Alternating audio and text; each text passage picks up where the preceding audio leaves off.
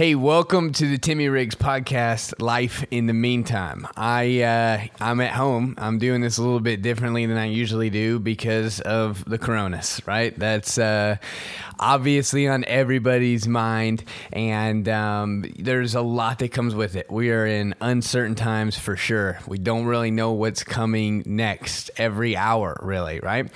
And this week kind of stings for a lot of people because it was spring break for anyone that kind of works in the school area, whether you're in school or for me, again, it was kind of a moment that we were going to take some time off and go to Florida and spend time with my family.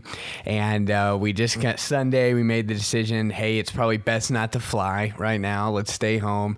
And so we had to kind of postpone our flights. And so all types of things people were completely unexpecting to happen these last couple weeks, right? And so sometimes we can get a little scared, get a little nervous, and obviously we're seeing so much of different kinds of posts that saying, hey, don't be fearful, don't be afraid. God doesn't call us to live out of fear. And while I agree with all that, I think there's kind of deeper conversations to be involved. I mean, we can't deny the fact that we see things like the stock market going down in a major way, the quarantine, or what are we calling it? The slowdown affecting people's jobs in a major way. I know that there are people losing their jobs already, and people who their paycheck week to week is really important. And so we had to figure out how to help those people. And I think that's what's really exciting to see. I think the church, you're going to see a whole nother side of the church. And so I want to jump on and talk real briefly about the idea of converting retreat into advance. And so FDR's speech is kind of going on around a little bit more right now, and he says, where he talks about the only thing we have to fear is fear itself. And at the end of that speech, or some part in it, he says, let us convert retreat into advance. And so it's funny because on one hand, we literally are all having to retreat. We're all having to kind of say, hey, let's stay home, do what you can to not be out as much as possible. Social distancing, let's slow this thing down. And so in one sense, we are retreating.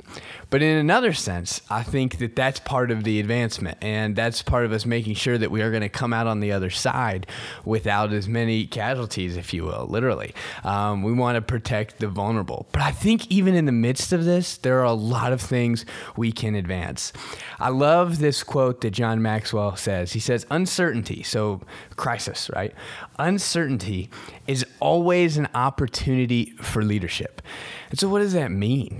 Well, I start thinking about it and I'm like, let's look at it spiritually from the church standpoint, right? I'm a pastor, so a lot of the way I'm thinking right now is, okay, how can the church provide for the community and for the people, and how can we be who God has called us to be? One of the things I think is going to be really cool about this is we are going to see all types of different things develop out of this, different ways to be the church, to learn how to worship together, to stay connected. I think right there, little examples of advancing. I think last week and this upcoming week, what's really encouraging is we know that the church world has moved online. We have a lot of online stuff, but I think there's a lot of the church world that hasn't. And, it's kind of always a debate because it's like, we got to go where the people are. Well, the people are online. And so I think that we're able to now see this week more churches than ever just jumping out of sheer necessity online and posting their sermons and posting devotionals and prayer times and things like that. And so I think it's probably safe to say, in the midst of this crisis, the church has been able to preach the gospel more than ever online, that the gospel has been shared in more ways and been reposted and reshared and commented on and everything in all different kinds of ways, more than ever this week. And so that's pretty cool. And, one of the things it reminds me of is David. I think of King David in the Old Testament. I think about his journey from being just a shepherd boy to king, and how it just looked really unconventional. There was a lot of things that he or those around him didn't expect, and yet he rose to the occasion. And so you take the day that he has to go to the Israelite camp where there's a standstill between the Israelites and Goliath and his whole army, right? And the Israelites are terrified to fight Goliath. And so David is there only to deliver food to his brothers. And he's literally like, guys, what are you what are you stopping for? Why aren't you fighting this guy? Why won't anyone fight him? So David is like, I'll do it, which kind of seems like a joke to everybody. But finally, King Saul's like, whatever, dude. No one else wants to do it. I guess I'll let you. So King Saul, he's thinking the way he's always thought. So he says, David, come here. Let me put my armor on you. Let you take my sword. Why don't you get ready to go fight Goliath hand to hand?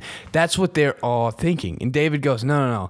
I'm not going to use your armor. That's not the way I do it. See, I see an opportunity here. This huge, big, slow dude, maybe I can fight him the way that I've been trained up.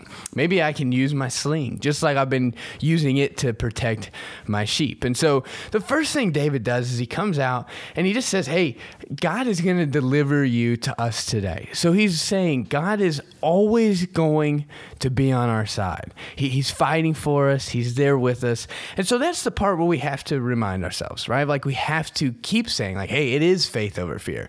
But it doesn't stop there. David still had to take action. He had to actually live it out. And so he starts thinking, well, how about I use my stones? And he slings, sends his stone, killing Goliath, right? Goes over and then hand to hand, he chops his head off. All right. That's the gruesome part of it. But anyway, the point is David is doing both spiritual and practical actions. He's saying God will deliver you to us. I'm going to believe that. I'm going to move forward in faith, but I'm going to innovate. I'm going to be creative. I'm going to do things that most people aren't doing and haven't done. And that's the story of David's life. And I feel like that's the story that we're in right now. We're in a situation that's serious.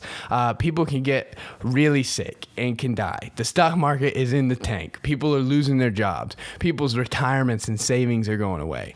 But we've seen this happen before, time and time again throughout history. And so how can we as a people come together and say, hey, let's innovate, let's create? What new things can the church do? And maybe some of the things that we can recalibrate, right? Like, oh, we were spending a little bit too much time on this. Now let's refocus, spend time on this. I think it's a great opportunity for that.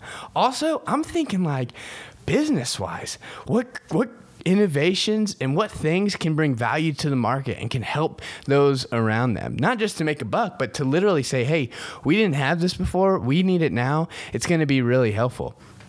Or let's say, yeah, you do have a business and you're thinking, okay, well, I do this. And right now, over the next 6 months, I don't think we're going to sell a lot of this product. How do you pivot? What can you do that brings value, that helps people? I'm already thinking that with Streakers, you know? How can Streakers be a business that in the background can help people in a major way and stay a business, right? Like, how can we do things differently? Maybe it's not just cleaning windows. Maybe once the whole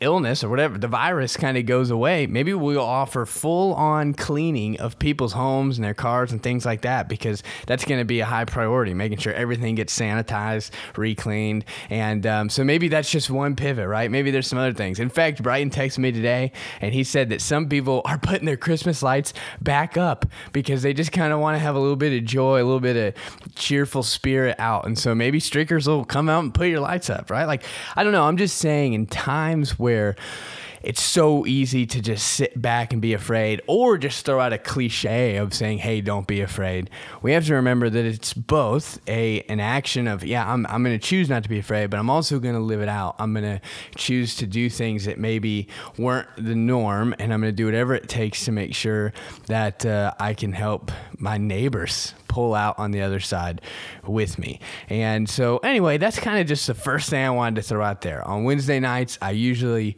speak to a bunch of college students, and today's a Wednesday as I'm recording this, but even as I'm recording it video and posting it tonight, I just figured, why not, right? Like, I'm not on vacation. I'm figured it's kind of time to get back to work and do what I can from home. And so I hope that you're able to have that perspective, to be healthy, to be safe, take precautions. I mean, we went out to get some groceries for our neighbor and brought it back to him.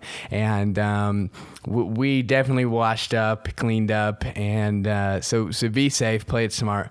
But I think that this is a perfect opportunity, just as Maxwell said, that in uncertainty and in crisis, there's opportunity for leadership. So how can we lead? How can we innovate? And how can we maybe do things a little bit differently that this has opened our eyes to? So, all right, well, be on the lookout. I think I'll probably definitely be doing more of these more frequently now that I'm at home. And I also think that for my college students, I think I want to do some Q&As, some pastoral Q&As, whatever kind of questions are on your mind, whether it's both spiritual or practical, kind of combining those things.